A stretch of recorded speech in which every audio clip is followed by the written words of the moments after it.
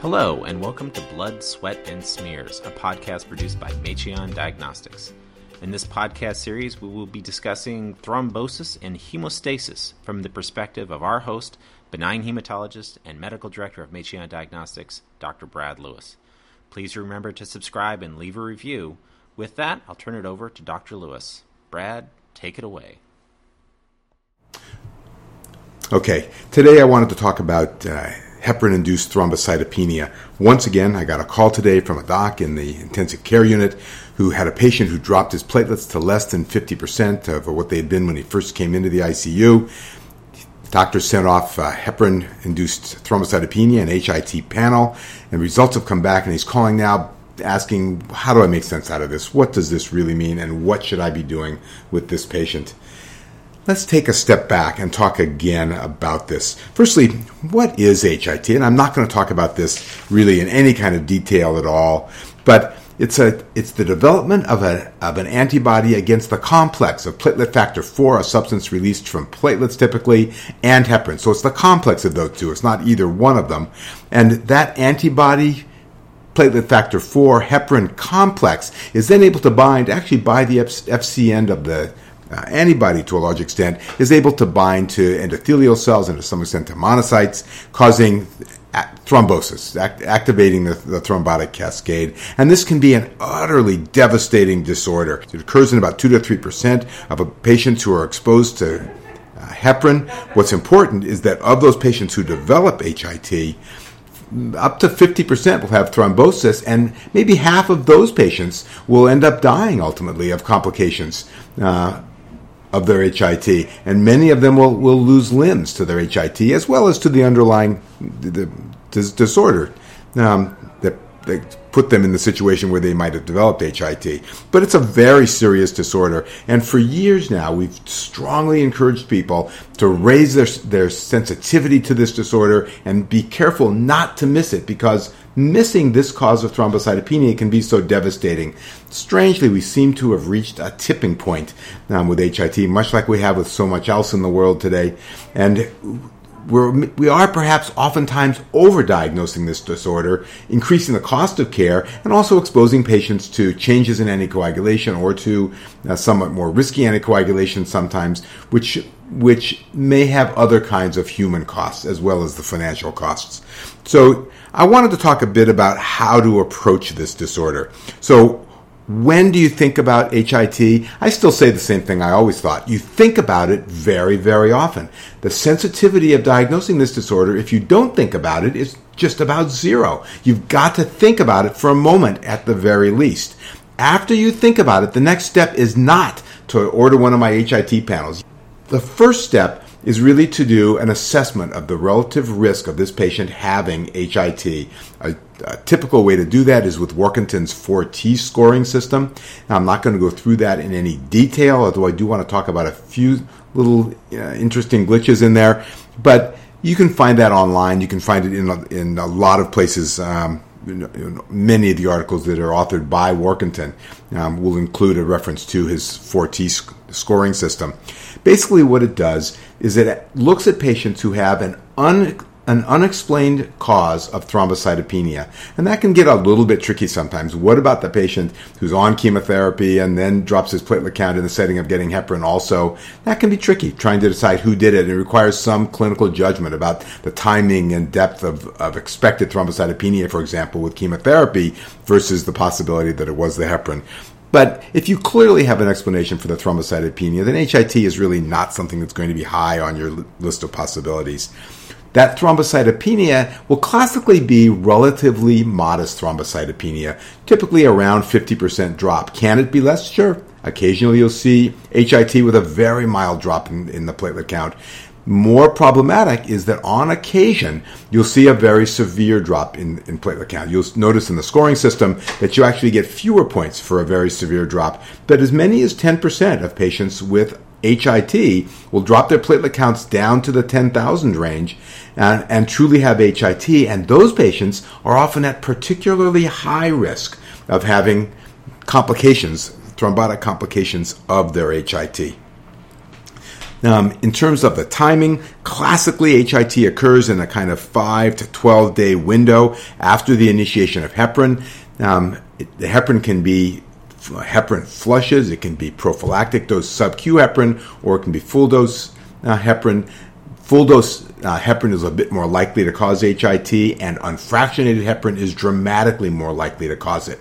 So if someone has only been on a low molecular weight heparin, the risk of them having HIT is much diminished. But be careful, because if they've had even a short exposure to heparin and then are switched to unfractionated heparin, the heparin itself may have triggered the antibody formation, and the unfractionated heparin does a great job of continuing the process of HIT once those antibodies have been induced by the unfractionated heparin. Just to liven up the story, although the classic presentation is in that 5 to 12 day window after exposure, you do on occasion see late onset HIT even after the heparin has been stopped. Patients coming back to the hospital a week, a month even after they've been discharged home. And on occasion you can see early onset HIT in patients who've had a previous exposure to heparin recently, and you can see an onset classically within 18 to 24 hours, occasionally even more quickly than that, and the rapid onset can occasionally be a devastating process. So classic timing is classic, but there are tails to the curve, and you do see other somewhat unusual presentations. The thrombosis tends to be often both large and small vessel, not exclusively microvascular, but indeed you can get purpuric lesions, you can get all kinds of thrombotic lesions in these patients. So again, think about the possibility every time you see thrombocytopenia in a patient on heparin. After you think about it, run the 4T score. If they have a low score, the chance of them actually having clinical HIT, particularly if they're in the ICU, is very small. Even in non-ICU patients, in Workington's paper, the risk of having HIT with a low score was in the 1 to 300 range. They really are very, very unlikely, and that's a much lower score if the patient is in the ICU, where there are often multiple other potential causes for the thrombocytopenia. You probably do not want to proceed with testing in someone with a low score. Intermediate, high scores, it's worth proceeding with HIT testing. So when you do proceed with the HIT testing, how do you make sense out of these results? There are two kinds of testing that are going to be done when you order the testing. Firstly, you're going to get the more rapidly available, more sensitive screening test, if you will, the ELISA, a test that looks for the presence of antibodies against these complexes. This ELISA test is very sensitive, perhaps too sensitive. Early on, we liked this sensitivity because we felt very strongly that you don't want to miss any cases of HIT. At this point, we're beginning to be a little more selective about how much sensitivity we want in this assay. Many patients in the hospital who've been started on heparin, cardiac surgery patients, for example, who may have gotten heparin during their catheterization and then again when they come for the cardiac surgery, very often have ELISA positivity. So the ELISA positivity itself absolutely does not diagnose HIT by itself. Negativity on the ELISA assay is a very good predictor for not having HIT. Is it perfect? No, nothing's perfect. Occasionally patients have HIT and have negative ELISAs. Very, very uncommon though. Another pearl about ELISAs is that the optical density of the test correlates with the chance that this will be a true case of HIT. So that in patients who have a positive test but an optical density less than, for example, less than 1 rather, the chance of them having HIT in Workington's trial was in the 1% range. In our hands, it's about 0.8%. It is not very likely to happen. And that begins to rise in the 1 to 1.4 optical density range. In his hands, it was about 18% of patients turned out to have HIT. 1.4 to 2, it goes up to 50%. And in patients with optical densities above 2, in our hands, the chance that they have HIT is in the 85% range. So it becomes very likely.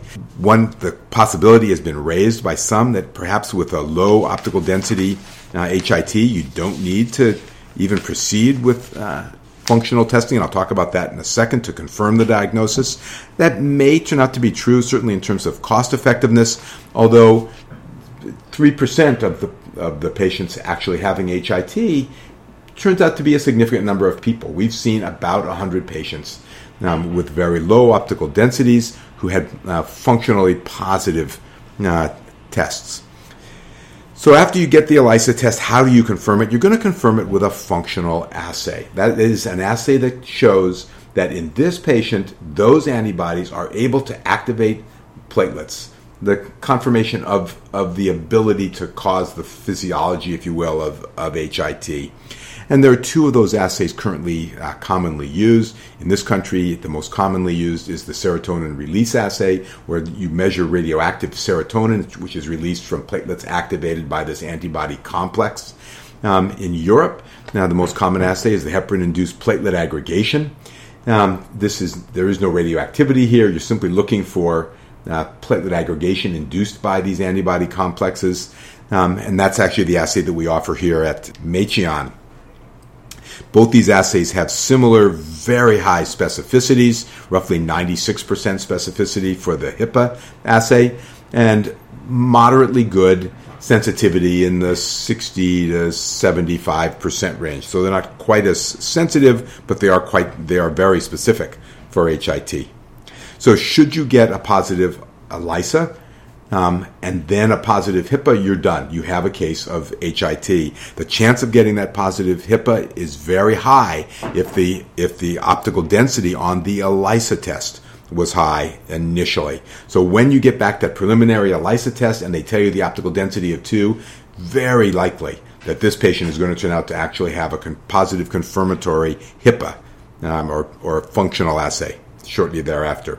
On the other hand, if you have a patient and the ELISA test is low optical density positive, even if we initially report it as a positive but low titer positive, the chance that will be confirmed is much lower. It's not zero, but it's quite low. We do routinely roll over in all of the positives and do a functional assay because on occasion, even the low titer ELISA positives will turn out to be true HITs, but the chance of that happening is actually quite small. Once you've diagnosed the HIT, actually once you think about HIT, you want to stop the patient's heparin, and if you have a positive ELISA test, you want to start them on an appropriate anticoagulant to protect them. These sometimes called isolated HITs, patients who have not yet had their thrombosis but are serologically positive. These patients seem to be at fairly high risk of thrombosing during that window, since the highest risk of thrombosis is right after the development of the antibodies. They're at high risk of thrombosis, and it's probably a mistake to not anticoagulate them during this period of time.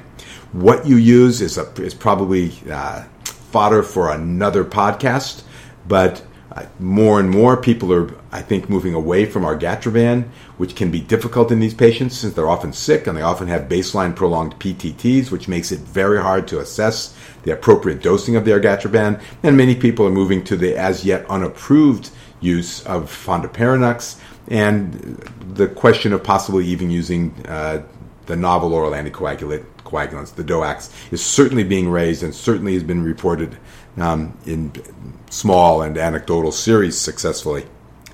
All right, that'll get you started. Should you have any questions about managing these patients with HIT, either in terms of who needs to have testing done, what kind of testing, how to interpret it, or the management after, you're always welcome to give me a call here at Meiteon Diagnostics. That's it for us here at Blood, Sweat, and Smears, a podcast produced by Meiteon Diagnostics, your reference lab and CRO specializing in thrombosis, hemostasis, and rare disease. Thank you for listening, and if you have a question or comment or there's a topic you'd like Dr. Lewis to speak to, please send us an email to bloodsweatandsmears@meiteondiagnostics.com. That's MACHAON diagnostics.com. You can follow Meiteon at Twitter at MeiteonDX. Be sure to subscribe to stay in the know. Share this podcast with clinicians you think might appreciate it, and we hope you'll join us next time here at Blood, Sweat, and Smears.